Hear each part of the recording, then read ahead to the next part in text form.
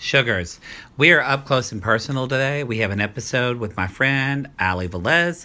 She's a writer at BuzzFeed, but maybe the reason why I had her on the show is because just as a friend, I was listening to her talk a lot about her experience with having a child and breastfeeding, and she started a blog about this, but basically it really this conversation opened my eyes to, and this is for men and women, actually. So if you're Patrick Hine, if you're listening to this saying, oh gosh, are we going to talk about girl stuff? It's not just about girl stuff. It's about the way we talk to pregnant women and the kind of questions we just societally, I can't say that word, we think are okay to ask pregnant women. When after this conversation with Ali, it's really made me rethink what words and what language that I use with women that are expecting or that have had a baby or that have just had a baby. And also we have a conversation about, and I didn't know this, a lot of the pressure and shame that women feel from other women and the pressure they get from other women about childbirth and what that is. So if you're a woman that's had a baby or is going to have a baby, I hope that you relate to this. And if you're a man, I hope that you're able to have some empathy for women that are going through this. But this is one of those conversations where we taped this about 2 months ago, and I'm still thinking about it, actually. So hopefully it's something you keep thinking about too. All right, let me know. Go to DearMaddieShow.com and let me know what you think of this episode, or tweet me at TheMattMar or find me on the Instagram. Sugars, I'll see you after the show. All right, we're recording. What? It's the podcast. It's the podcast. It's not that hot yet. I'm a little warm. That's okay. Yeah. Hello, everybody. It's a hot day in Los Angeles, and we just turned off the air and the fans because I'm here with Ali Alderfer doing a podcast. I say Alderfer because the last time you were here, it was Velez. Yeah. I mean, well, professionally, it's still Velez. So, well, that's true. On my blog and stuff like that, it's still Velez. Professionally. Yeah. Makes it sound like you're an escort. Yeah. You're not. I'm sort of... You're a writer. Well, actually, it's like it's sort of schizophrenic because, sometimes I'm Ali Alderfer, sometimes I'm Ali Velez. Like on BuzzFeed, I'm Ali Velez, and sometimes Ali Velez Alderfer. So depends on which social media site you find me on or which, project you find me on. I haven't like nailed down one identity yet. So you kept your middle name, or is your last name now like legally? No, legally I don't have Velez anymore. Okay. I'm Alicia Marie Alderfer. But like for my own identity, and because it's important to me to be identified as a Latina writer, and Alderfer does not do that for me. Doesn't. And because I've also already started a career with one name that I wanted to sort of keep that around. You've been at BuzzFeed for how long now? 2.5 years. I mean, you're doing stuff before that even, but I mean, still a long time. Yep. A long time. So, sorry, we just jumped into everybody. If you've listened to the show before, if you listened to episode 2 of the Dear Maddie Show, which I've recorded over 100 episodes now. What? That's crazy. I know. That is crazy. Over 3 years ago, you can listen to the second episode with Ali Velez and I. The second episode of my show. And back then, I think, where were you working? It was like... I think I was already at YouTube Nation. Yes. But the funny thing about that episode, Justin, my husband, and I were just talking about it, is when we recorded it, I hadn't met him. I was single and whatever. And then by the time it aired, like a month later, we were dating. And he like listened to it. Like we had been on like 4 dates, and he like listened to the podcast and whatever. But it was just really interesting. Yeah. And now you are married and have a baby. And living the dream. All of that in 3 years. All of that in 3 years. So the reason why, so I don't just have, let's be honest. At first, I had anybody who would fucking be on my show because I was like, please just be on my podcast, Fred. You really should call it Matt Marr and Friends. I should. It was at first. It's like Carol Burnett and Friends. It was, actually. But now, I keep having more and more people I don't know, which I enjoy. Like my 100th episode, which it would have already aired by then. But, that was a guy named Matt Marr, but we never hung out, ever. He just came over and he could have killed me. But he didn't. It was a really enjoyable episode. That would have been an interesting headline, though. Matt Marr kills Matt Marr. Yeah, that's true. There's another Matt Marr I still want to interview, but I think... Are you still in touch with Australia, Matt Marr? I'm going to add him, too. He's supposed to come in. I might even... You should do it all at once. You should do like a... I'm thinking about doing a series, actually. I'm saying this on the air now, so then I'm like holding myself to it. Because This American Life did like a John Doe thing. Was it John Doe? I don't remember. It was somebody's name like that. So anyway, but yes, so Is everything okay with the mic? Yeah, I just don't want to make noise every you're time I fine. move it, and I'm fidgety. No, so. it's fine. It's okay.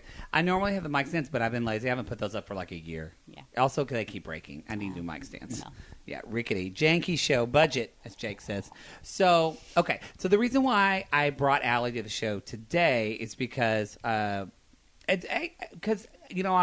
do want to have my friends on the show always because I love them. But unless you're Jake, who demands to be on the show, who basically says, I haven't been there for a while. My fans miss me. He literally says that. Anyway, but also, something that I hope that all of you listening out there that will listen to, and I know a lot of my audience are mothers. A lot of you are mothers with young kids. One of my favorite listeners who was on the show, Jackie Wiseman, has her blog. Yep, and I love her. I love her blog. I love her blog, Mudly Mama. I had Mandy Roush on the show who talked about, I'll never forget when she said something like, I don't know if you listened to the episode. I did. Where she's like, sometimes I just like to flip my son off. Yeah. It made me laugh so hard. So, and those episodes probably have been some of my most well-received episodes. People are emailing or tweeting about it. So that's why I always feel like this space that I want to hold for new mothers, or not new, just mothers in particular, because I feel like it's cliche to say, but I think some cliches are true, is that it's the hardest job, I think, in the world. I truly do think that. So, and I know that you, Rafe, is it okay if I said his name? Yeah. Okay, sorry. Because I could edit it out. But even though I hate edit, but I would. 4 months, 4.5? 4 months old. 4 months old. So you had this little baby boy, and it was a process in that it wasn't like, I know women in my life that have had a harder time getting pregnant, but I know a lot of them that have had less. That only thing they did to get pregnant was do a couple of tequila shots. Right. So, but you were much more in the middle of that. So you ended up starting, and you do write for BuzzFeed, but you're also doing your own thing now, and you're writing a blog. Yeah, it's called themamafiles.com. Yes, that's The full name is The Mama Files, Dispatches from the Scarred Underbelly of Motherhood. Because I do have the scars to prove it. You do? Yeah. You do. So, and So what led you to write? That's what I want to know first. Yeah, well, so, I'm a writer, and my company, BuzzFeed, has a very generous maternity leave policy. So I was off of work for the first 4 months of my son's life. And during that time... Yeah, you heard that right, everybody. 4 months. 4 months. It's in 18 weeks. It's 18 weeks. Oh, and also, by the way, Allie and I purposely haven't really talked a lot about this. I've read her blog, but just so you know, if people are like, this is like the first time we're really talking about this, so you're getting it firsthand.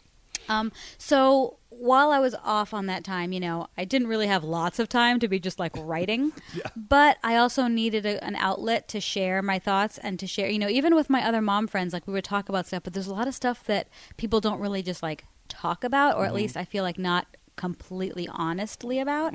And for me, the blog was a great source of like catharsis and of creativity to just sort of like be writing again. But more importantly, what I like to say is my mission statement with this blog is honesty over poetry. So I don't edit my blog posts. I don't like reread them, and like I'm not precious about the language. I just sit down, and whatever I'm thinking about or whatever's on my mind, I just write it. And then I go over it one time for spelling or like glaring grammar mistakes, and then I hit publish. So I can't take it back. Like I just put it out there in the world. I don't like hold on to it for a couple of days, read it, have my husband read it or someone else, or like edit it, move a paragraph around. No, for me, it's all just about like getting my honest thoughts out there. And like I've said, like I say, like in the About Me section, it's not, it may not be the best writing I've ever done, but it's the most honest. So for me, like, that's my big key in this is, honesty above poetry. It's just real. Well, what I relate to that, and I think a lot of other people do, and I relate to this too because I know you and I know how you are, and you and I can be the same way, that we can over-obsess about something because we want it to be perfect. Yep. So just as me hearing you say that, because I didn't know that, and I'm like, as a friend, like another friend, to see you be like, that's a friend win. You know what I mean? Because that's a big deal for you. And it's hard. It's really hard to put something out there without like, because I'm a writer and like that's what I do professionally. So it's really hard for me to not go back and be like, oh, that language, or I used that word 4 times in one paragraph, or, I could make that a much prettier sentence. I don't do that. It's just putting it out there.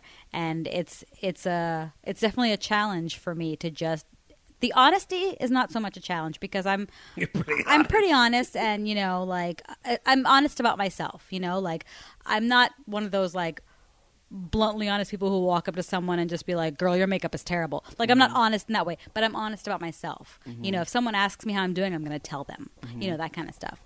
And so for me, being honest about my own experience and my, like, being authentic to my own experience, because I know my experience is mine. It's not everybody else's. What I write about breastfeeding or what I write about my birth experience or whatever may not be right for you or your family, or may not be relatable to you, but it's what I know from my experience only. And I think other mothers listening to, and people just in general, are going to listen to this and think, that like if you're one of those people who like waits to start things, or you wait for the perfect time, or you wait for the, I mean, believe me, I feel like, and I say this with love, if Allie can do this, you can do this too, because I know you. That was probably hard for you at first. Is it still hard to do there, or now is it like freeing to just read it once? Or like, where are you on that spectrum? It's really freeing. Like the last post I wrote was a week ago. I'm trying to, because I'm busy. I got a baby and a full-time job, so I'm trying to commit to at least one post a week. So I'm due for one this weekend. But my last post was last Sunday night. I wasn't even intending to write a post, but I was going back to work for the first time the next day, and I was having a lot of anxiety, and I was freaking out a little bit. And instead of just like sitting on my couch and crying about it, I opened my laptop and I literally just wrote it. That post is probably the most all over the place post I've written, because it was like a stream of consciousness post. But when I finished writing it, I felt better. It made me laugh. Like you wrote, like in the middle, you're like, "This is all over the fucking place" or something. But I didn't think so, actually. But it was not only cathartic; it just sort of like got all of that anxiety out without having to like, because I didn't really want to talk about it. My husband is amazing, and like there have been times, especially when I was pregnant, where I would just look at him and I would say, "I'm feeling a little anxious," and he would say, "About what?" And I'd say, "I don't know," and he'd help me like just talk it out and figure it out why I was anxious and how we could like sort of resolve it. And then there are some times where I just don't want to talk about it. I just want to say it. I don't want feedback. I don't want to like discuss it or get to the root of it. I just want to be like, this is what I'm feeling right just now. Express it. And just like barf it out, And so that was what that post was. So while it's not hard for me to talk about my own experience, the one post I struggled with publishing, I didn't struggle too long with it, but was the post about my birth experience, about my emergency C-section, and sort of like that it was not really the dream birth I had imagined, and it was somewhat traumatic for me, the whole experience. And the only reason I struggled with posting it or even writing it completely truthfully was because it's not just my story, it's my son's story. And, someday he's going to read it, and I want him to, but I didn't want to have him have any negative associations with his birth or like our first moments together or, the day that I met him. I didn't want him to think that was a shitty day for me. All in all, I'd go through it again 100 times to have him. But I'm always very careful. I don't mention his name on my blog. I'm very careful to sort of protect his own telling of his own story when he's ready. So there'll be times where I'll talk about him. I'll tell funny stories, or I'm sure when he's like 3 and he's, he has poop on his face, I'm going to write about that. But, I don't want one of his, I don't want his high school crush to be able to Google his name and read a story about the time he had poop on his face when he was 3 years old, So it's very important to me to sort of respect that, that part of his life that's precious to him. So you talked about honesty over poetry, kind of your mission statement. So, but also too, I know as somebody who's starting something, like I always have usually not a full map for me, not a full map of ideas, but there's like certain things or notes I want to talk about. So for you, and I don't want to go, I mean, we can't go over, no, I don't want to go over every blog post because I want people to go to your website and read it. Mamafiles.com, right? The Mamafiles. TheMamafiles.com. TheMamafiles.com. It's Mama, M-A-M-A, and files like the X-Files. Which there'll be a link in the notes of the show. But what were, before you started this, what topics led to you to be like, I feel like I want to write about this? Like, pardon me, did you want to write about it because you feel like it had been written or it hadn't been before? I know there's a million mom blogs out there, and I didn't necessarily want to classify it as a mom blog. I almost didn't. Like, the original title of it was just called Who Needs Sleep? Because I felt like it worked for a new mom, but it also worked for a person who, like, has a baby and a full-time job and a husband and a life, and also decided to write, like, I just don't need to sleep because I'm just going to be doing projects all the time. But there wasn't one specific topic. It was just, I would have conversations with friends, and there's a lot of, even among friends, even among the most well-meaning people, there's a lot of, like, judgment in motherhood. Even people who aren't conscious of doing it, because I have friends who I adore and who I know don't actually, like, actively judge me, but would ask me a question in a way that, like, implied their desired answer. So they would say, like, oh, you're still breastfeeding, right? Meaning you want me to say yes, of course, and it's the most wonderful thing I've ever experienced, which was not my truth, and it was when I found myself lying to strangers and to friends because it was easier than, like, having an honest conversation about, like, my body, that I was like, I need to write some of this stuff down because it's I need to tell the truth. We're like, I was walking with my son, and he was, I was wearing him in a carrier, and he was, just a few months old. He's only 4 months old now, and this was a month or two ago. And, I don't want to get too into it because I could talk for hours about it, but we got time. Well, okay, so basically my breastfeeding, and I haven't written about this yet because it's just one of those topics I need to really just, like, sit down and focus and write about because I have so many thoughts on it. Before I had my baby, when I was pregnant, I was 100%. I was like, I'm going to breastfeed for as long as I possibly can, for 6 months to a year, maybe even longer. I don't want... I want that for him. I want to be able to do that. It's, it's going to be a wonderful bonding experience, and it's going to be beautiful, and it's going to be healthier for him. And then I had my baby and I started breastfeeding, and, I knew that there would be some pain and discomfort involved, and I was willing to, like, live through that for my son and be noble. But, like, that's bullshit. You don't need to be noble if it's a terrible experience for you and a terrible experience for your child. And what happened was, he was having a hard time, like, he would latch on fine, but he was having a hard time, like, staying, or, like, he would get frustrated at the breast. I was getting so sore that, like, I was cringing and, like, crying when he was breastfeeding. I'm like, that's not a magical experience for me or for him when his mother is, like, wincing in pain when he's feeding. But still, like, I soldiered on. What happened was at the hospital, he lost a lot of weight after he was born, which is normal, but he lost more weight than the doctors were comfortable with. So they made us stay an extra day, and they were like, if he doesn't gain a certain amount of weight back by tomorrow, we're going to have to supplement him with formula because he's just not, like, doing well enough on exclusive breast milk. And I refused the formula. I stayed an extra day, and I got him back up to weight. And so we came home, and I felt really proud of this, like, achievement. And I was like, I did it. I got my baby back to where he's supposed to be, But even then, we took him for his 2-week checkup, and they were not happy with his weight. And I was pumping all the time, and I was feeding all the time. When he was awake, I was feeding him. When he was asleep, I was pumping for, like, an hour. Then he'd wake up, and I'd feed him again. And it was just like, I literally was just on this cycle of, like, milking myself, whether by no sleep, and no sleep, and I was overwhelmed.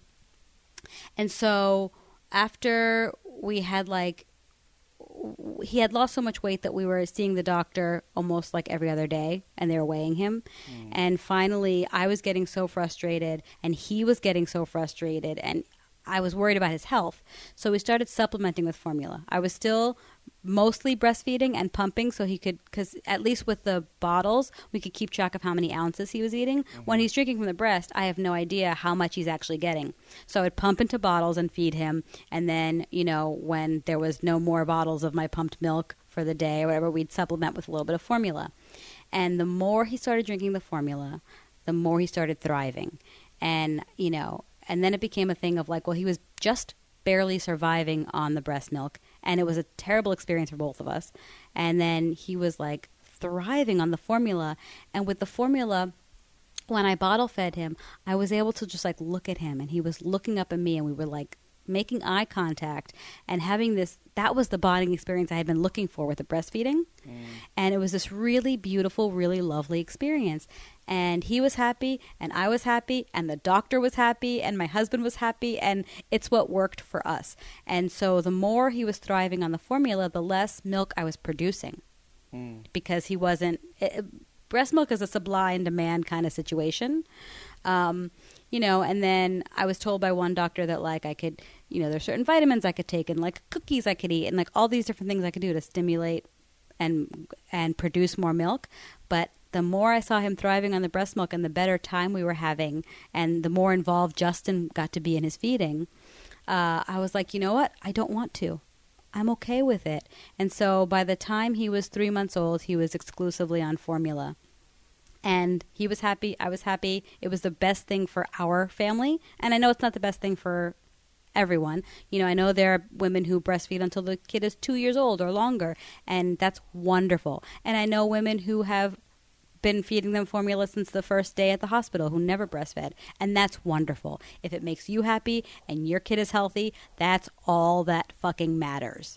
You know? But I would find myself, you know, my son was 3 months old. So by this point, he was like, at this point, I was still pumping a little bit, but it was like 80% formula, 20% breast milk.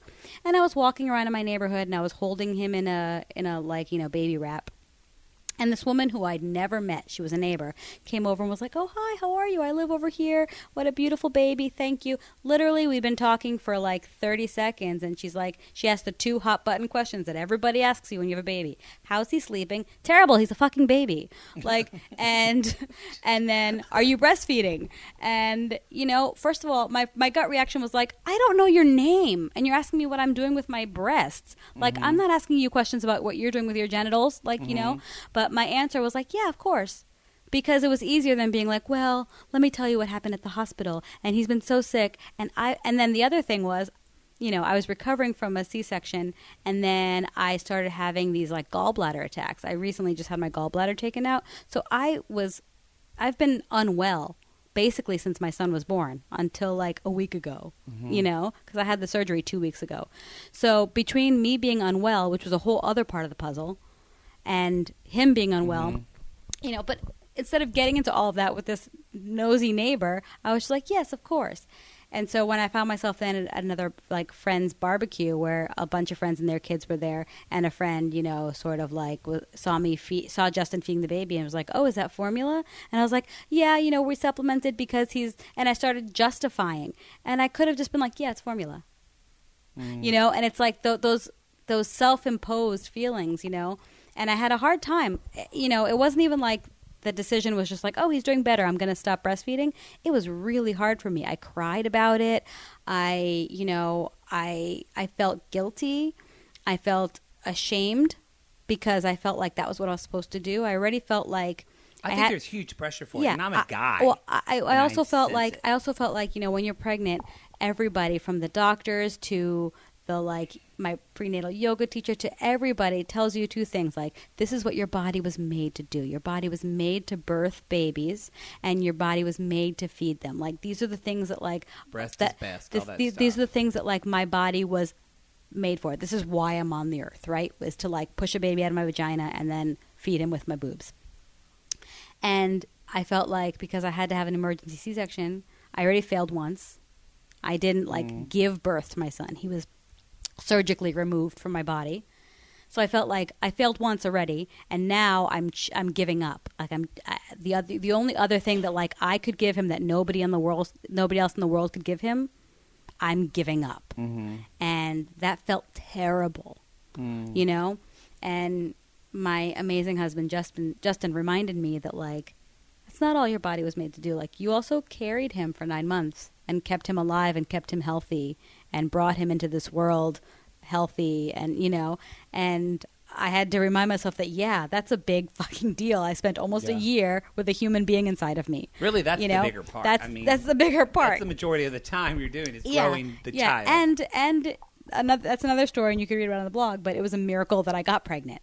you know? So even getting pregnant and carrying him to term, we have a lot of history of miscarriage in my family. That is a good story, by the way, everybody. You should read that.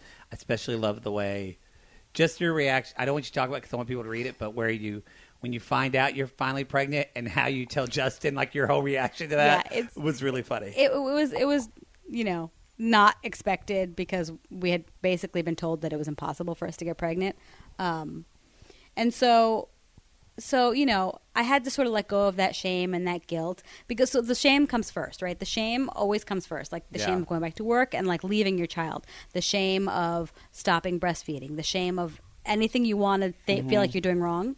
And then when you let go of the shame and you're like, okay, maybe I made the right decision because it feels better for me, then there's the guilt because you're like, I feel guilty for feeling good about it.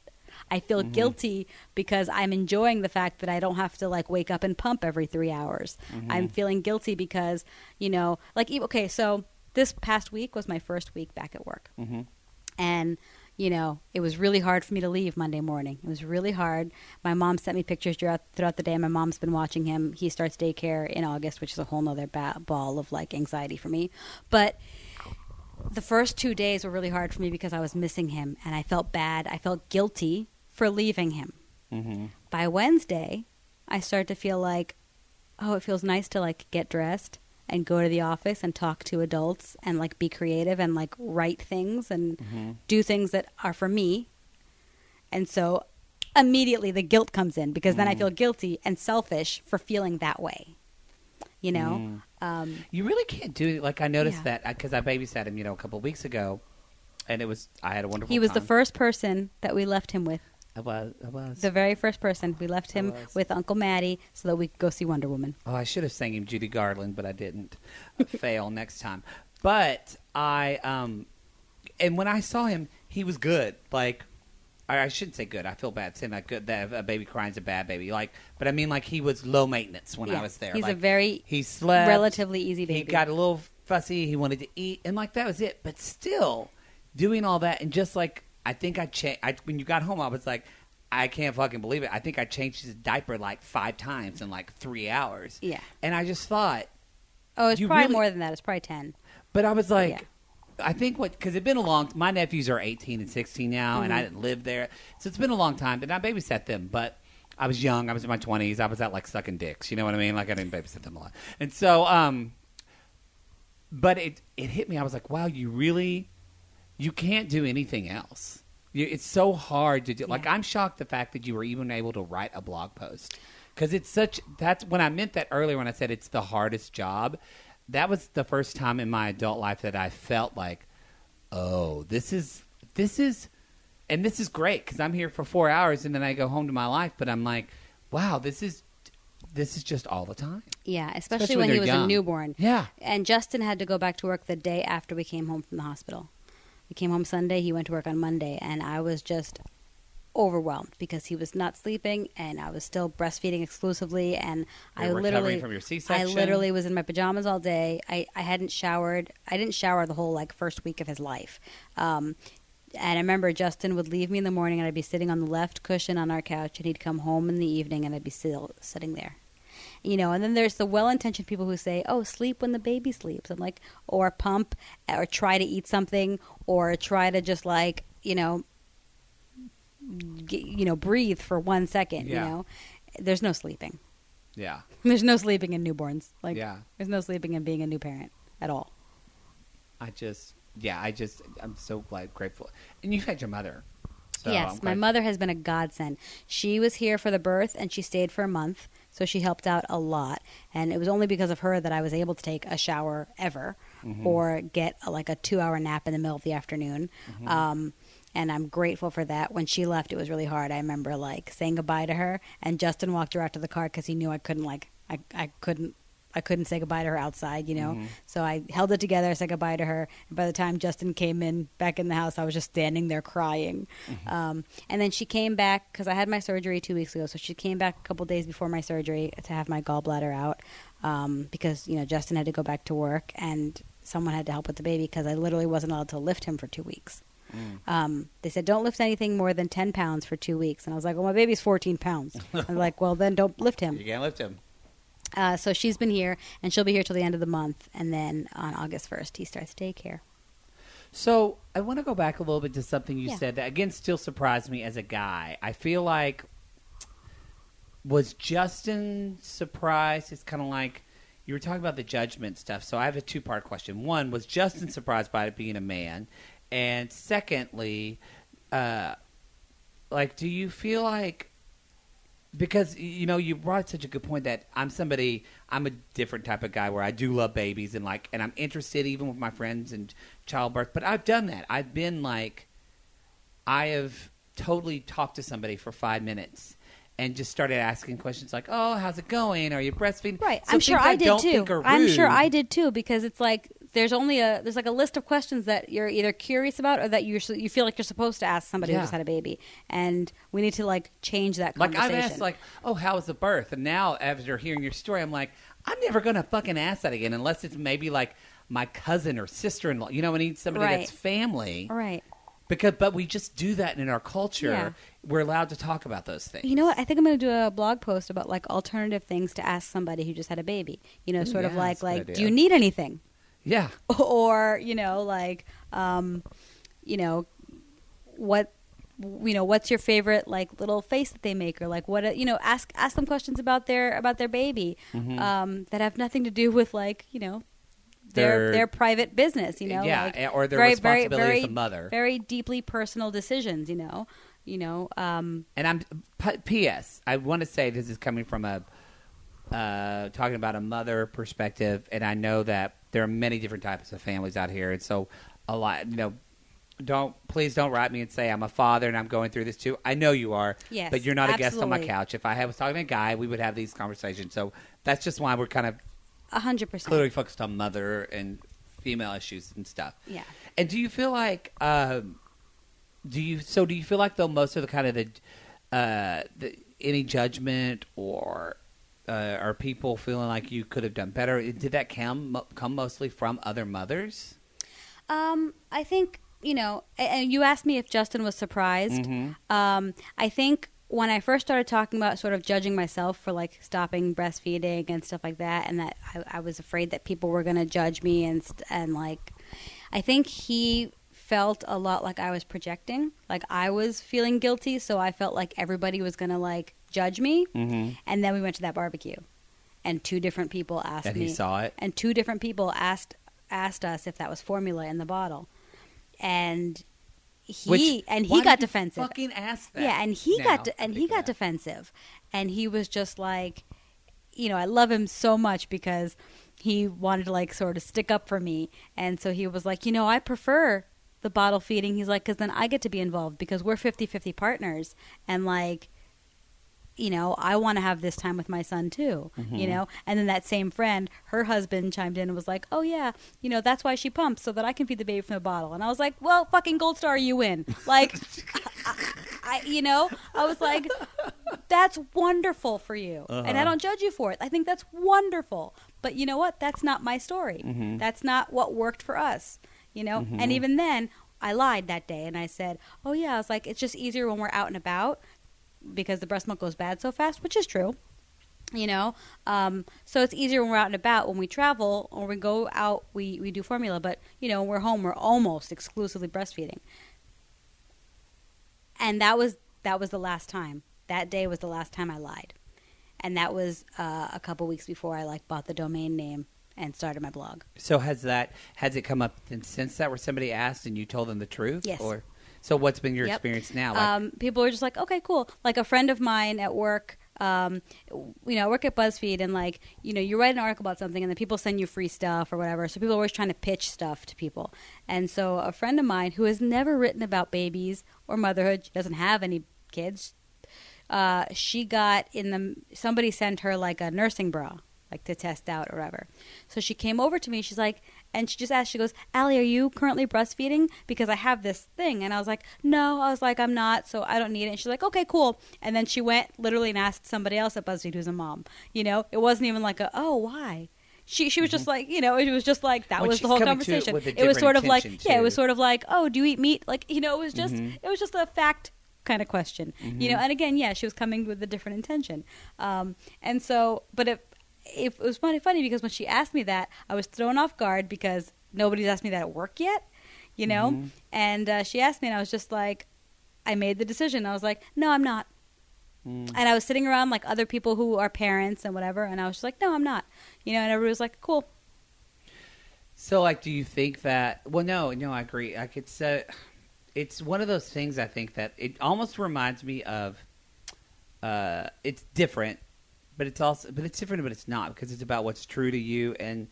But it almost reminds me of, like, homophobia and stuff like that, where I grew up thinking there was, like, when I was a little kid, like, I was like, oh, nothing's wrong with being gay. And it wasn't until I went out and I was like, I'm just doing the best I can. And then other people say, well, you shouldn't do this, or that's bad, or that's not natural, whatever. And then I internalized that. Yep. So then it's like you play that game of, is this coming from an outside source, or is this coming from me? And really it's coming from both. But that's the shittiest position to be in, because you don't as somebody when you have a problem with yourself, you want to fix or bring attention to the problem, but when you don't know where the pain is coming from, right, it's often like, how do I wrap my head around this? Yeah. Well, and so I want to shift gears a little bit. The other thing that, like, I'm working, I'm not working on, because, like I said, I don't work on my blog posts, but, like, I had an idea the other day that I want to write about a little bit about, like, that's actually what I was just about to ask you about. Fathers, because, like, I was having brunch with a friend of mine and some other ladies who were all moms. Most of their kids were a little bit older, whatever. I was dealing with the newborn at the table. Mm-hmm. And this woman who I'd met a couple times, I didn't really know her very well. She looked at me and she said, "Who's with the baby today?" Because I was out at brunch. And I said, "Oh," I was like, "My husband," you know? And then she said, "Oh my God, was he terrified?" I'm like, "Of what?" I literally didn't understand the question. I was like, "Of what?" And she's like, "Of being alone with the baby." I'm like, he's been alone with the baby a lot of times. And can I ask, though, are these women our age? Yeah, our age and a little older. But still, like, and you give people reference, I'm 38, you're I'm 38. 38. You'll be 39 in October. Yeah. Don't age me yet, Mar.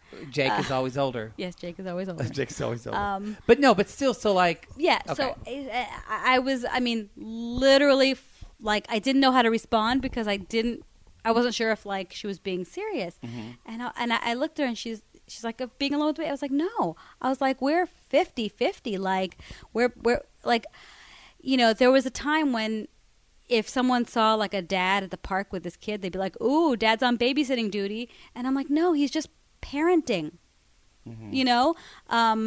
Like, so he's at home with the baby, and then, like, you know, tomorrow I might be home while he goes, like, to run some errands, or he goes to the gym or whatever, because that's what we do. Like, we're both the baby's parents. Mm-hmm. And we both take care of him. And it just blew my mind that she thought that this might be the first time that he was alone with the baby, and that he might be like, "I don't know what to do. This thing doesn't come with an instruction manual." Mm-hmm. You know, like, he's the whole first, I would say, like, month of the baby's life, my husband changed all the diapers. I had a really bad recovery from my C-section.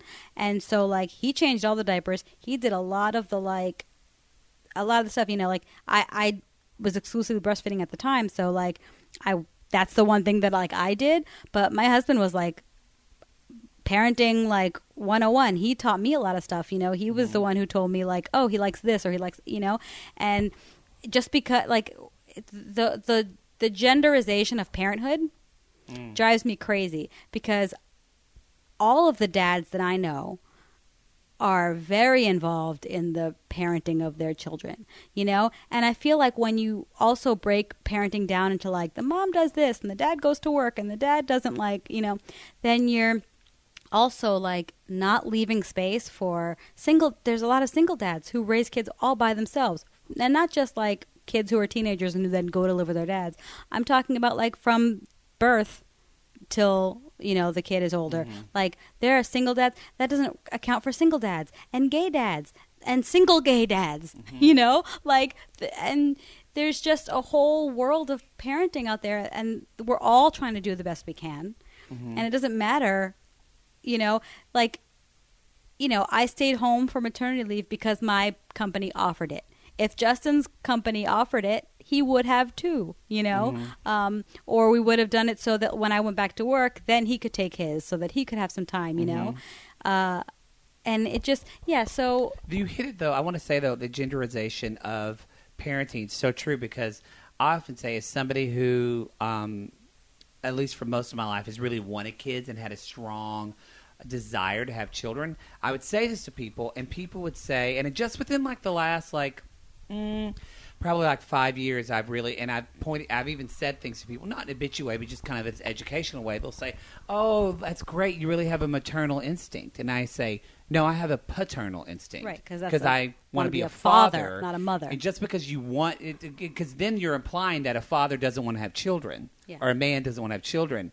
Again, that's one of those things, like asking about breastfeeding.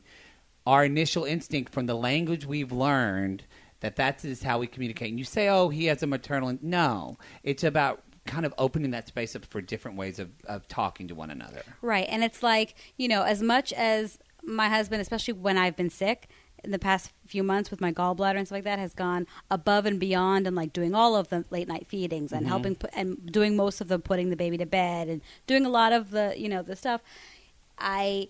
It's hard because I want to say, "Oh, I love him so much and he's doing so wonderfully and he's really like taken to fatherhood." But that's what I would expect my husband to do. First of all, I'm not surprised because he wanted to have a kid just as much as I did. It wasn't, one of those like, because people made jokes too when we got married. They're like, "How soon is she going to make you have a kid?" And he's like, "We both want to have a kid like tonight. Like we both want to get pregnant like on our honeymoon, It was something we discussed, and it's one of the reasons we got married.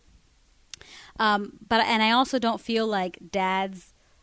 It's funny because I don't feel like dads get the credit they deserve, but at the same time, I don't feel like dads deserve a parade for doing what a parent does. A parent, regardless of gender. Do you know what I mean? So, like, I have a friend who is a stay-at-home dad, and his wife works.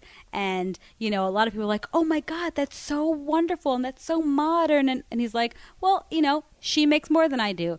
So when it came down to choosing, it was just we knew we wanted someone to stay home, and financially it made sense for her to work and for me to stay home. And I love it, and I'm and he's a hands-on dad, and he does a lot of great things. Yeah, I know a stay-at-home dad too. And he does a lot of, great things with his kids, and he has this wonderful special time with him. And when his wife comes home, nobody says, "Oh, mommy's babysitting," or like when his wife takes the kids to the park, no one says, "Oh, someone's on mommy duty." Like she's, just parenting the way any parent would.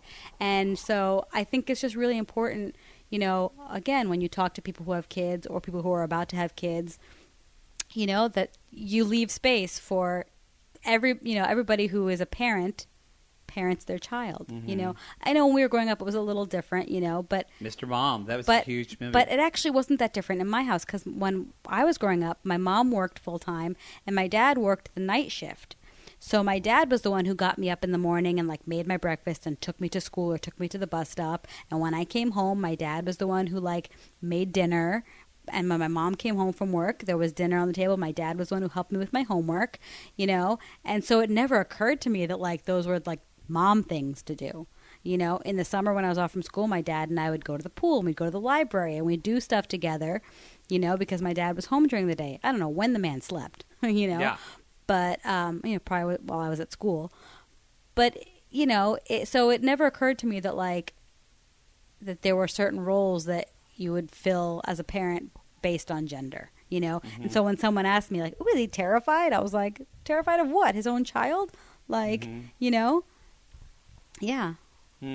Yeah, I hope when people listening to this, again, too, I think it's differently culturally, too, because maybe I'm wrong because I don't live in, like, the South anymore, but I do think that gender for parenting gets a little more kicked out the window easier just being that we're in California. Because I know, like, I know 4 or 5 single dads raising kids at home. Yeah. Whereas I think about, like, people I know, like, in Oklahoma, like, I think some dads would get shit from that, and so I just want to just bring that up for anybody listening to like that's something again you might just be aware of, and I hope people take away from this conversation that just their language and how important their language is, even with a complete stranger, how that can affect them. So we still have a little bit more time, and then we'll do Chatty Matty. So, but there weren't any questions from this show. I don't know if I said that already, everybody, but I have I did, but so many moms. I kind of hopefully we're covering the gamut. If you have any other questions about this, send them to me at dearmaddyshow.com. You can also go to my blog, and there's a contact me. So if you ever want to get in touch with me, or you have a topic that you want me to write about, or if something resonates with you or whatever, like I'd love to hear from people. Yes.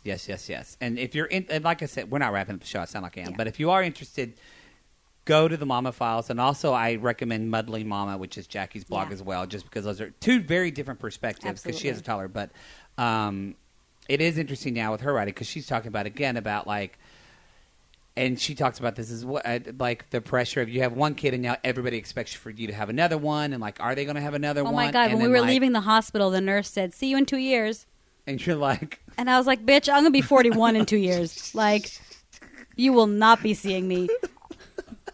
One and done. I'm pretty happy with the one I've got. Yeah, exactly. So okay. So what is like one other topic that you have thought about that you would still want to write about in your blog that you feel like is either something you wish you would have heard before you had baby that you feel like was talked about, or something you feel like that that you've kind of experienced that seems out of the norm?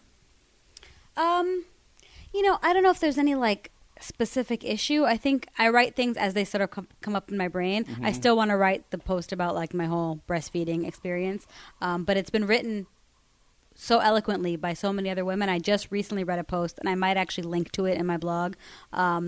I don't remember where I read it, but I have it bookmarked somewhere, where this woman wrote about, I think that the title of the piece was, if I have another kid, I'm not going to breastfeed them, and this is why, and it's okay.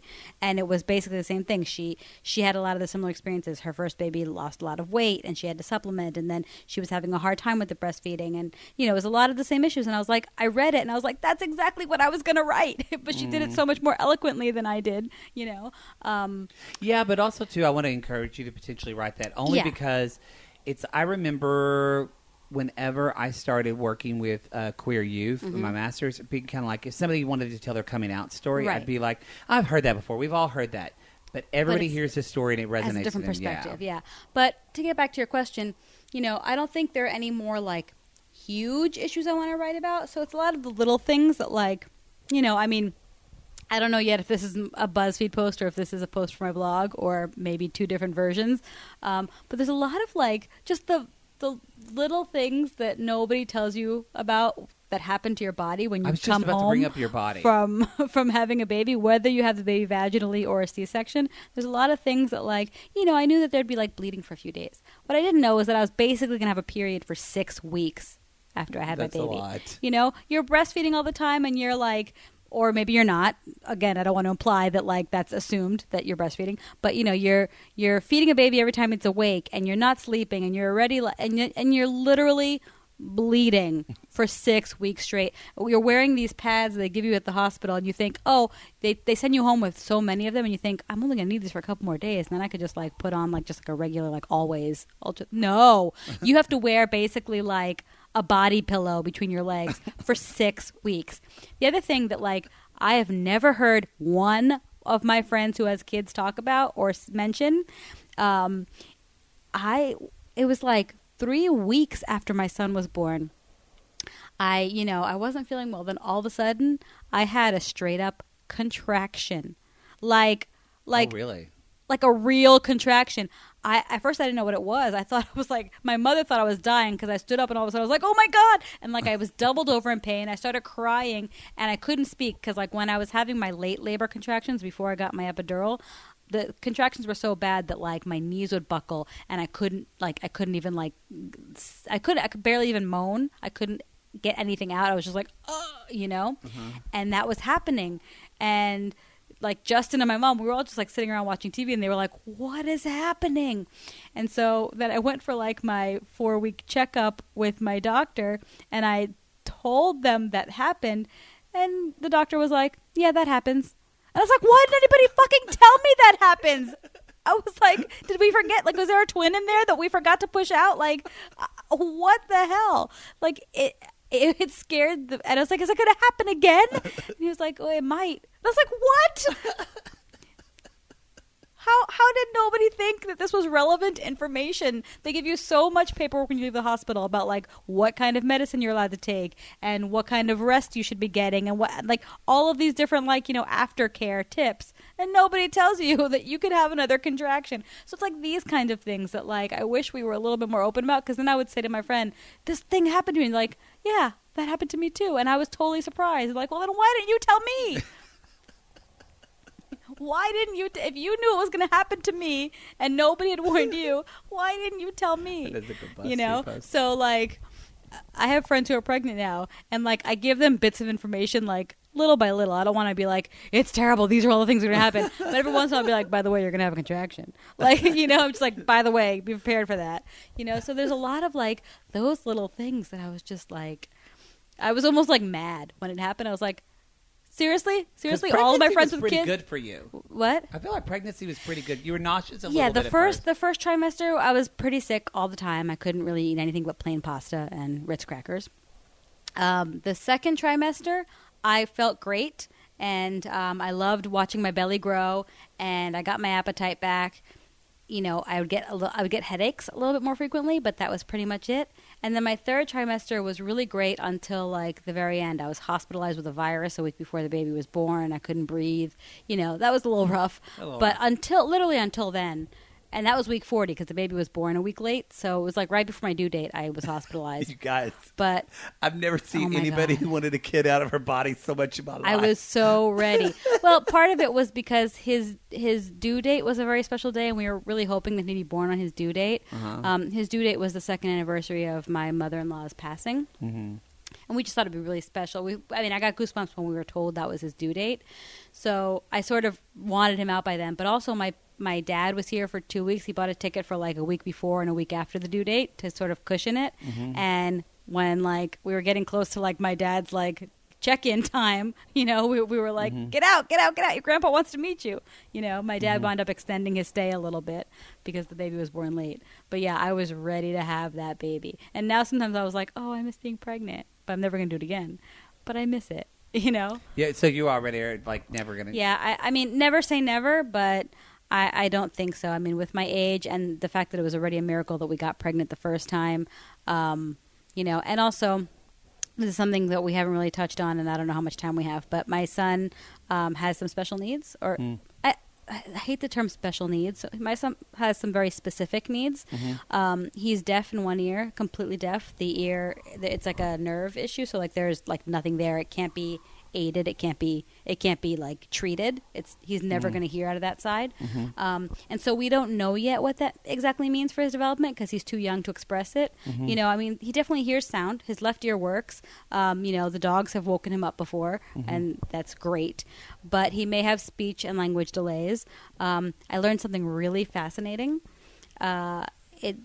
Recent research has proven that, you know how you have a left side of the brain and the right side of the brain, and like your left side of the brain is where all the logic and language and speech comes from, and your right side of the brain is where creativity and music and emotion live.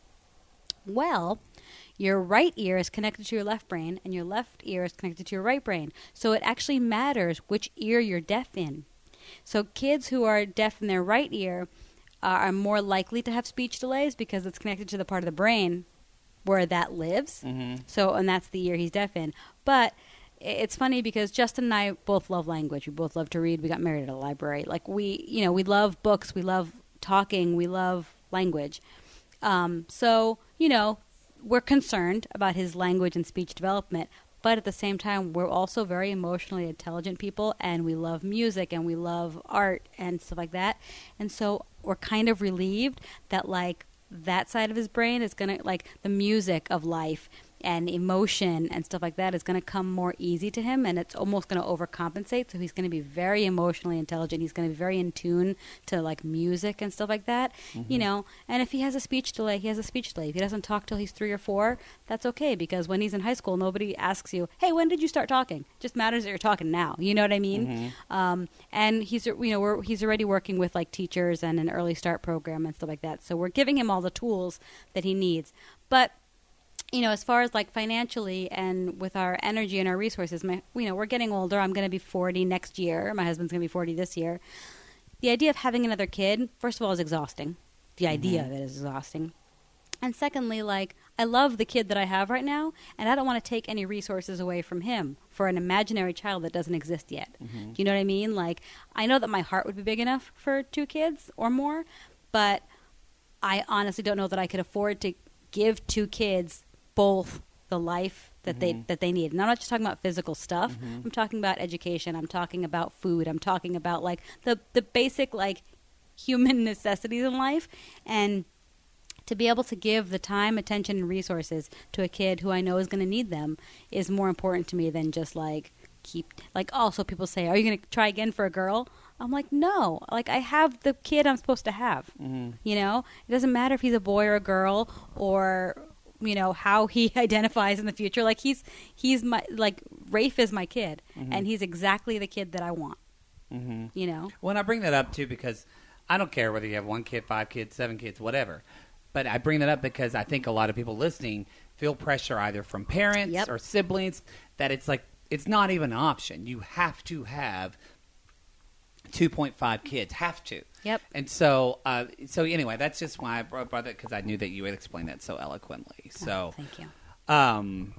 Well, okay. Well, I mean, that's basically, we've gone like almost an hour. I feel like we could wrap it up with a little chatty matty. Oh boy. Which, you know, I tried to prepare for this. I was like, and then questions. and I know, but I've been listening to the podcast recently, so I've been like, you know, and then I forgot about all the clever answers I had. So here we go. We're going to start from scratch. Because before I asked you, like, I should have gone back and listened to it. I listened to our old podcast. Because the question's like something about favorite place you had sex or something, or weirdest place you had sex. And I didn't answer it because you gave us the choice of that one or, like, first celebrity crush. Oh, first celebrity crush. Oh, yeah, I forgot I did that one.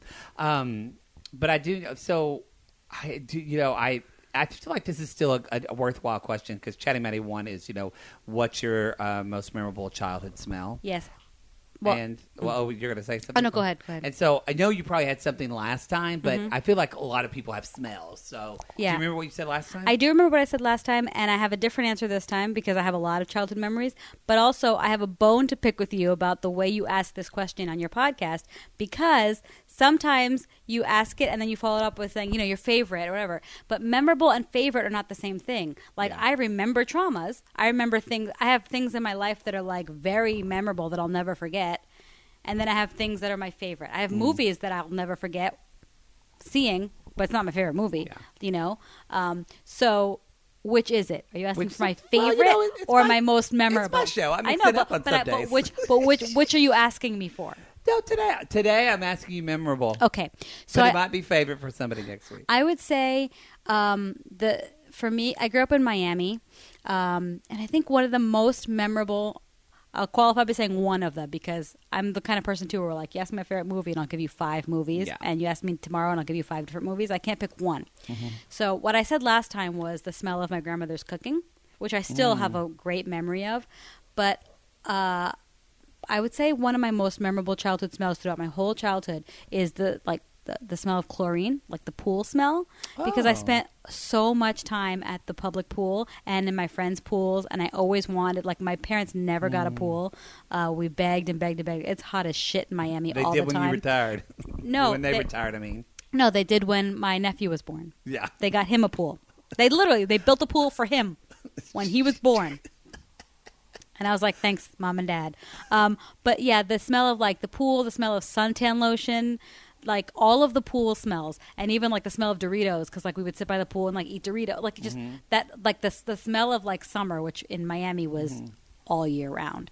So, and, like, the slushies from the snack bar at the pool, which when I was older I worked at. And I worked at the snack bar, and I made slushies. And every time somebody ordered a slushie, I'd make 2, one for them, one for me. You know, so yeah, I think that's smell. And now I finally have a house with a pool for the first time. Like, the house that Justin and I bought when we got married had a pool, and we just took the baby in the pool for the first time. I'll show you pictures later. Yeah, it's he did really well. He wasn't like, yay, splashing around. He was sort of like, ooh, what is this? But he didn't cry. He didn't make any, like, bad faces. He was like, oh, this is pretty cool, which I had a feeling because he likes the bath. So I didn't think he was going to be like, water, what is this? You know, he really enjoyed it, and I'm very much looking forward to him being a water baby. Water baby. Yeah. So I would say that's one of my most memorable childhood smells is the smell of like chlorine and suntan lotion and all of the smells associated with the pool. All right. I like that. That took me back to the Red Cross pool that I went swimming lessons in, so I like that one. Okay, Chatty Matty number 2. I don't have my list in front of me. Chatty Matty number 2 is I ask your favorite smell, and then I usually ask when I think this is. Which did I ask you before? I don't think I asked. There's when are you most inspired, and then I think it's that one.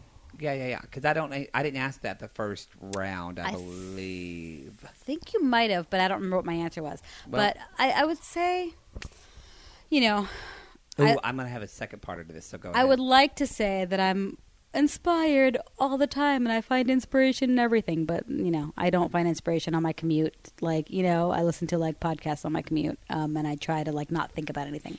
I think this is going to sound like such a trite like mom answer. But when I see my son discover things, every day he's discovering. That was my second part of the question. Every day he discovers something. Like, the other day it was his toes. He was just staring at his toes. And he's like, I have toes. And the other day he like grabbed something with both hands.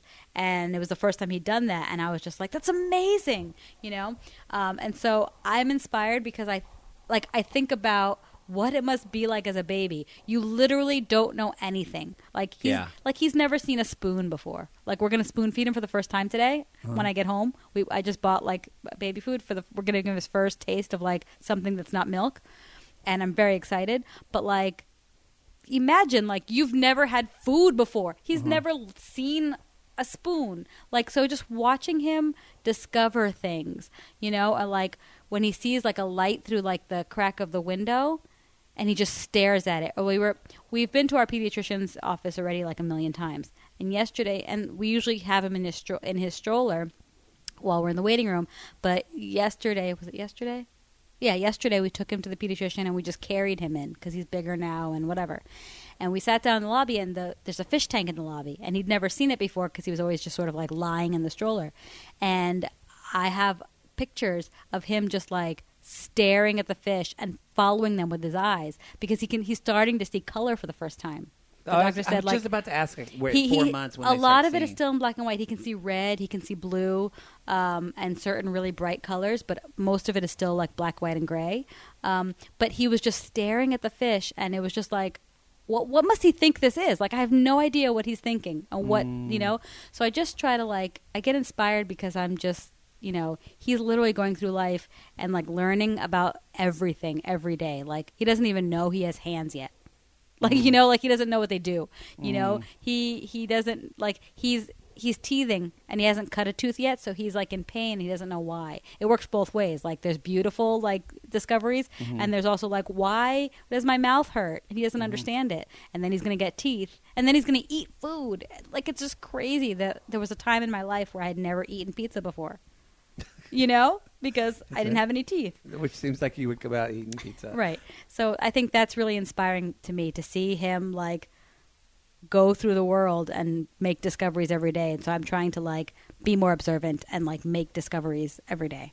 I'm always fascinated by cave people.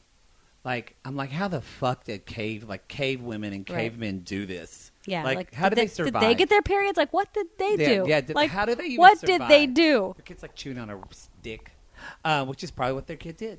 Okay. So that's Chatty Matter 2. I don't have a Chatty Matter number 3 is, I think this was a new one. Chatty Matter 3, what would be the name of your memoir? Okay. So I was trying to come up. I was going to ask? Yeah, okay. I was trying to come up with like a clever answer or like a funny answer or whatever.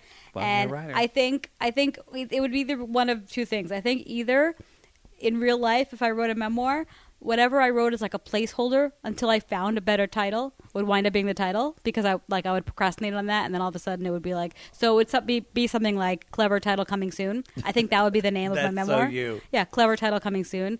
I think my easy answer is Messy Hair, Whiskey Neat. Would be a good title for my memoir. I think that like covers it. Soon, clever title coming soon. Yeah. That's Or insert clever title here or something like that. No, I like clever title coming soon because you're always thinking. Yeah. So that was 1, 2, 3. We have 4. Chatty Manny. I'm blanking on my own questions here. Groundhog Day.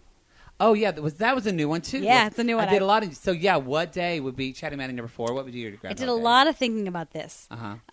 Glad you remember my questions more than me. That pretty much sums up our friendship, everybody. And while my wedding day was a great day, the day that my son was born wasn't such a great day, but it was... I mean, he was born, so like the beginning of the day wasn't so great, but once he was born, the rest of it was pretty great. I'm going to interrupt you because you say something in your blog that I think was so cool. You said a friend told you, and I'm going to fuck it up, so make it right. But basically, you said like your friend said that was going to be like the worst pain you ever felt, and something followed by like complete euphoria. Yes. Yeah. The biggest wave of euphoria you've ever felt. That was Kara that said that to me. I thought that was such a perfect term for childbirth. And so like I don't necessarily want to live that day again. I think if I had to pick a day from recent memory that I would love to like live again a million times, it was August 3rd or August 10th. I don't remember.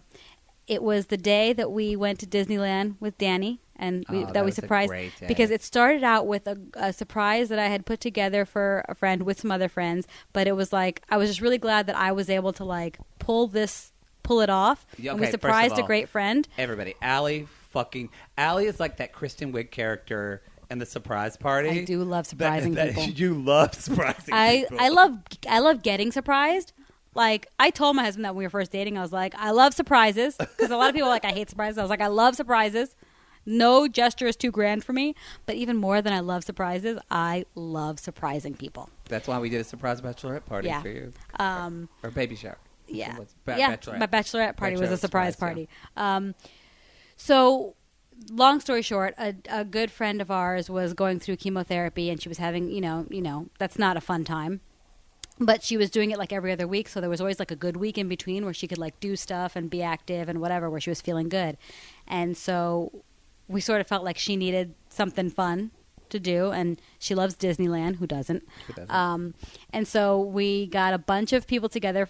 She was a former camper of ours, and Maddie and I met teaching at a summer camp for girls. And a lot of the girls now are all grown up, and they live here in L.A. So we got together with some former counselors and former campers, and we showed up at her house. We arranged it with her boyfriend then, who's now her husband. And we showed up at her house at like 7 a.m. and surprised her with like signs, and we were wearing camp shirts, and like we sang camp songs, and we're like, get in the car, you're going to Disneyland. And the funniest thing about that was she had no idea it was happening, and she was like, hold on, let me go get my Disneyland bag. Like the bag that she takes to Disneyland. Like she has a Disneyland and we were like, we looked at her boyfriend like, you told her? And he's like, no, she just has like a bag, like a go bag for any time like it's time to go to Disneyland. Like she just has a go bag and whatever. And so, one of the former campers that was with us has a very big connection to Disney through what her dad does for a living. He's a very important person in the Disney world, but I don't want to really put anybody's names out there. But anyway, I will say, when you think of top 10 most influential Disney people, he's in the history of Disney, probably top 5 in the history of Disney. Like if there's a Disney documentary, his name is mentioned in it. Exactly. Anyway, so he has 1 million Oscars. You could probably figure it out. Do the math.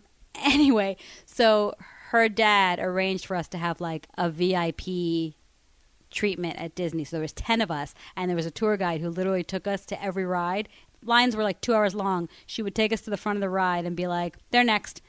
And the 10 of us would just get on whatever ride we wanted to. And we'd go back and forth from Disneyland to California Adventure all day. Do you remember riding? For me, the pinnacle was when we rode the Haunted Mansion completely by ourselves. Yes. Normally, there's like 30 people in there. And they're like, nope, just these 10. And we like... It was amazing. It was truly one of the best days of my life. And then we even got nobody gets this. Even this girl's dad, who arranged this for us, has never been able to do this. We got a private tour of Walt Disney's apartment, his private apartment above the firehouse at Disneyland, where Walt Disney used to live when he came to Anaheim. So anyway, that day was amazing, and we stayed at Disney. I mean, we were lucky enough that our friend who had been sick was feeling so well that day that we were able to stay all the way to we closed it down to the fireworks. And then at that time Justin and I were dating, and I went straight from Disneyland to his apartment to see him, and I'd got him some fudge at Disneyland, whatever, and I wanted to see him. So, like, that's one of the reasons this is a Groundhog Day, because I spent the day with, like, best friends, and then I spent the evening with the person who is now the love of my life. But I got to his apartment, and that night he told me he loved me for the first time, and I told him I loved him for the first time. So, like, that whole day from beginning to end was literally literally the perfect day. You know, from like literally spending the day at Disneyland, getting this VIP tour with 9 people that I love more than anything in the world, and then going to my boyfriend's apartment and like telling each other we love each other for the first time. And there's a funny story about that on my blog too. I'll like tell the very short version of it. Oh, there is, yeah. Yeah. So, we had been dating for a little while, and you know, I'm not getting any younger, and I knew I wanted to get married and have kids and whatever. And he told me he loved me, and then there was like a pause. I didn't say anything. Justin tells me that pause felt like it was like an hour, but I paused. And I said to him, instead of saying I love you too, or like even like that's wonderful, I just said, we need to talk about a couple things. And I was like, you know, we're both obviously getting very invested in this relationship, and this is sort of like a turning point. And I just want to know that we want the same things, because I don't want to sort of like move forward and then have my heart broken when we're like, we've been together for 3 years and are in love, and then we want different things and we have to go our separate ways because I'm going to get too old to have those things. So I said to him, I was wondering, you know, I wanted to know if marriage and children, if you see that as part of your future. I said, I'm not looking for it to happen tomorrow or even in a year or whatever. I just want to know that, like, that's on the table. And so he sort of confirmed that it was. And then I was like, I love you too. And he was like, oh, thank God. Like, you know, he's breathed a sigh of relief. And so it was a really sweet moment. I'm sure it was terrifying for him. It was terrifying for me because I'd never been brave enough to ask that of anyone, which is why I was in so many bad relationships, because I never had honest conversations with people. I was just sort of like, he likes me. I'm going to do whatever I can to stay in this relationship, you know, and those relationships weren't worth staying in. And so I met Justin, and from day one, we had honest conversations. Like, our first date, we talked about some real shit, like real life shit, you know? The kind of stuff you normally reserve telling somebody until, like, the 8th date, we talked about on the first date. And so I knew that, like, I could ask him that question without him freaking out, without him running away. And he was just like, yeah, these are things I want too. Not tomorrow, but, like, as long as I find the right person, these are things I want. And I was like, that's all I needed to hear. And now I can tell you that I love you too. Yeah, so, I mean, that whole day from beginning to end was just like the most beautiful day. It was just filled with so much joy and so much love that I could live that day a million times over. I wish I didn't have another Chatty Matty because I want to end on that. What is the last Chatty Matty? I can't remember. Do you still do celebrity shit the bed? Or no? Good. What was? That's all. That's what I do for a living. That's what is write about celebrities shit in the bed. When are you most inspired? Groundhog Day. Childhood smell, memoir. What is the 5th one? I don't remember my own show. I've asked these literally over 100 times. And I've listened to them a million times. I'm trying to think of like a specific episode, like Chrissy or like Lauren, and like to remind myself what their answers were, because I would remember a friend's Somebody's answers. yelling at their car. People are yelling right at their car right now. Jackie Wiseman's. And I even prepared for this, and I should remember what the other question is, because I prepared an answer for it. I don't. I'm like so blanking. I know I could like look it up, but it's what is it? It's smell. Groundhog Day, memoir. When are you most inspired? Oh, I remember now. Oh, good. And I think I asked this, but maybe I didn't. Did I ask what is the best piece of advice you wish you'd taken earlier? Oh. No, you didn't ask me this before, and this one I did not prepare for. I think just in general and just in life, one thing I'm learning now is to sort of give myself the benefit of the doubt I give other people, like with the mom guilt, because I don't judge other moms for the things for the things that I've judged myself for. And the same thing, just like even like with my writing or with my work, you know, like at work, I get down on myself for not being, you know, as clever as a coworker, or maybe as this or whatever, but sort of realizing that every once in a while someone comes to me and says, hey, I love that post you wrote about this or whatever. So reminding myself that, like, to give myself the breaks that I give to other people, and to be as kind to myself as I am to friends and to strangers. I don't think anybody's ever said that. I like that. Yeah, I like that a lot. Well, I love how Ellen always ends her shows. Ellen DeGeneres always ends her shows with "Be kind to each other." But I think it's also really, really important to be kind to yourself. Yeah.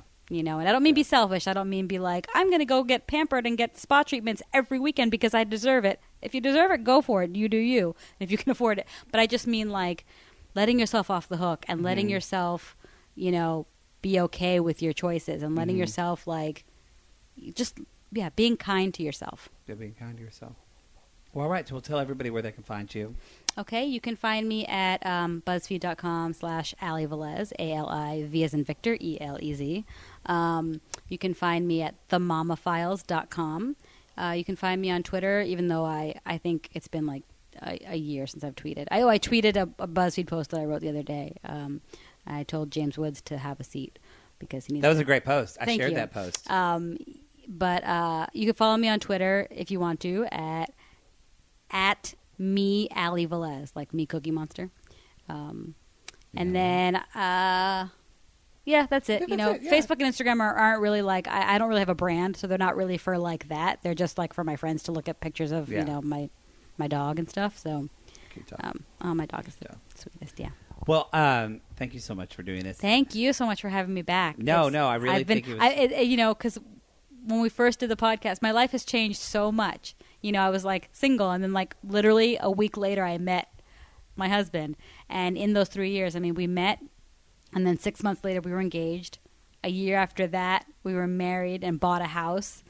And we met, and 5 months later we had a dog together, and we moved in together. Then a month later we got engaged. Then a year later we got married, and now we haven't even been married for 2 years yet. We've been married for a year and a half, and we have a 4-month-old son. Yeah, y'all don't wait around. Yeah, we don't take things slow. You don't take things slow.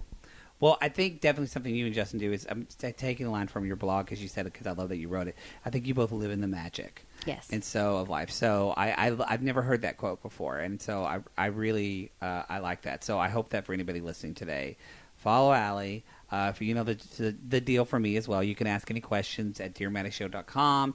If you have a question for Ali, you can ask me there, or you can go to Ali's site at the Mama Files. Yeah, there's a contact me page. Yep. Or you could tweet her, and she'll respond to it in like 6 months. No, you're pretty good. But now that I'm back at work, I'm going to be more active on Twitter. When I was home with my baby, there were just more important things to do than to like tweet about some random thing. I also keep remembering that like Twitter is for the like funny comments. So like sometimes I would like post a funny thing that my son did on Facebook, and I was like, that's funny. I was like, oh, I should have tweeted that. Yeah. I'm learning. You're learning. Your mom. I only work in social media. Whatever. Yeah, whatever.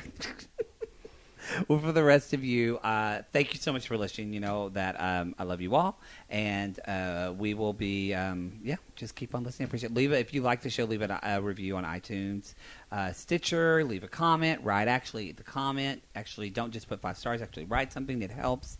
And, and so do something for someone this week and live in the magic, everybody. Live in the magic. All right. See you next week. Bye. Bye.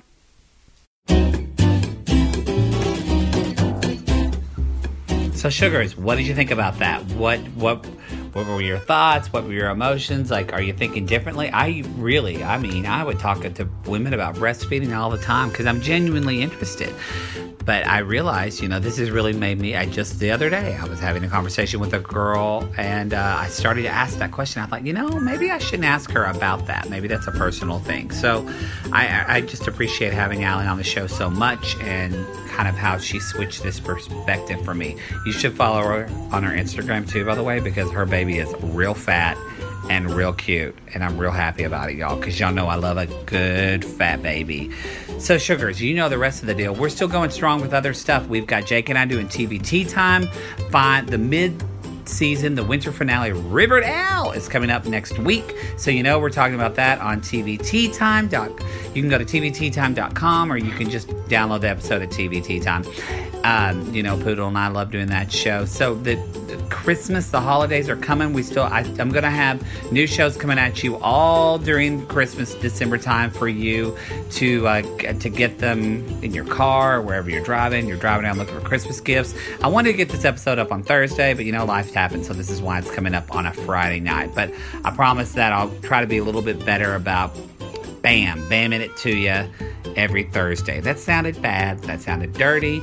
I'm not going to do intimate things with you. I meant I'm bamming an episode of Dear Maddie. You know what I mean, sugar. So I love you so much. I appreciate you for listening. The best thing you can do for me is share this show. Tell a friend about it. Share it on your social media. Say, hey, I think this show's great. Leave a review on Apple Podcasts. And sugars, I love you. I'll talk to you later. And, as I say, do something for someone this week.